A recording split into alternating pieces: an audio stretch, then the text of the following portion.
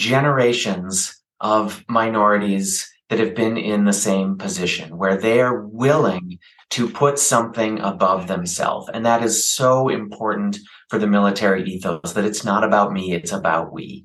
And we have people that, even though they were denied their fundamental rights in society, chose to serve because it was the opportunity to try and make things better, to live up to those highest ideals that we have. The notion that we are a nation of aspirants, now is not good enough, but we were put here to make it better for the future.